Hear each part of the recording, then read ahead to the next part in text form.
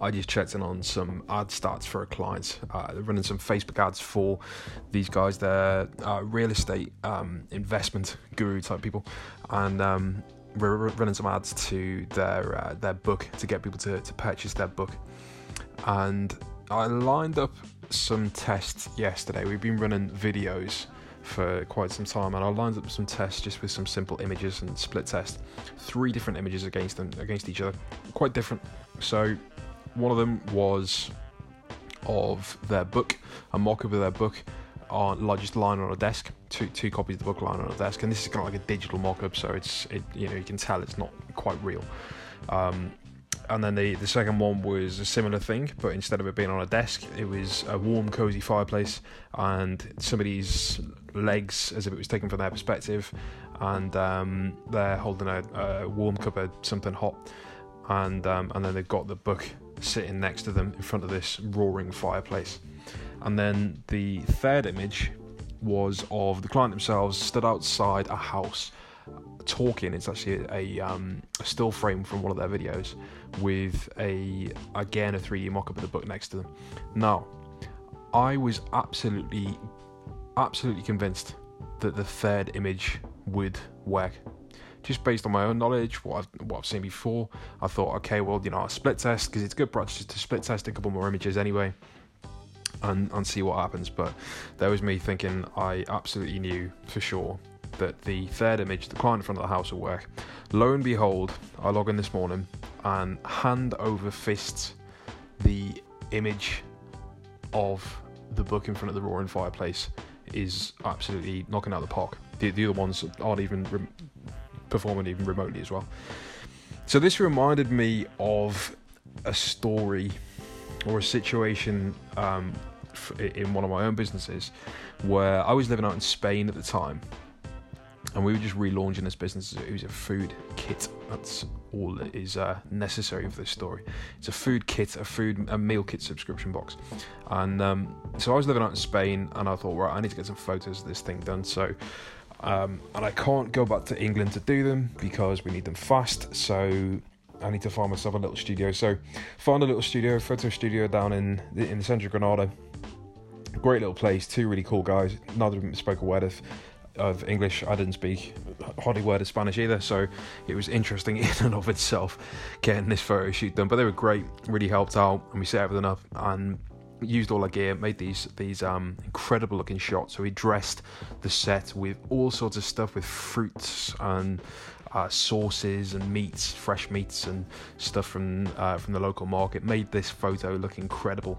So this was going to be the one kind of money shot that we were going to use all over all our social media profiles and in sending out to press for press releases, etc. So spent about, all in all, in the studio about 5 hours, probably about another hour or so walking around the market, picking up random bits of fruit to dress this set with. And we got this incredible shot that we were all really, really happy with, even though we couldn't communicate to each other in words. We were all very happy with this shot that we've got. So packing up, and I just thought, this is probably a good opportunity to get a few more little side shots for Instagram and just for content, for whatever else. Probably good practice just to get a few extra shots. So as we were packing up, I just took a few cheeky shots of bits of fruit, the side of the box, and one with literally just the box was the only thing left on the table, and with one hand just snapped a picture, didn't even look through the lens, just snapped a picture in the general direction of the box. Packed up, went home, very happy with our money shot image that we were about to start using for social. So again, in a very similar situation, when I started running ads, it was obviously good practice to split test different images against each other. Now, it would be very easy in this situation to forget all the rest and go, right, that is the money shot. It took us 5 hours to do. It looks amazing. It explains our product. That's definitely going to be the winner. And just run that image on its own to lots of different audiences. But good practice prevailed, and I decided that I would run 2 or 3 additional images, 3 images in each ad set, which is really good practice. In fact, if you're running Facebook ads, never run more than 3 images in an ad set. I'll explain why in another podcast episode, I'm sure.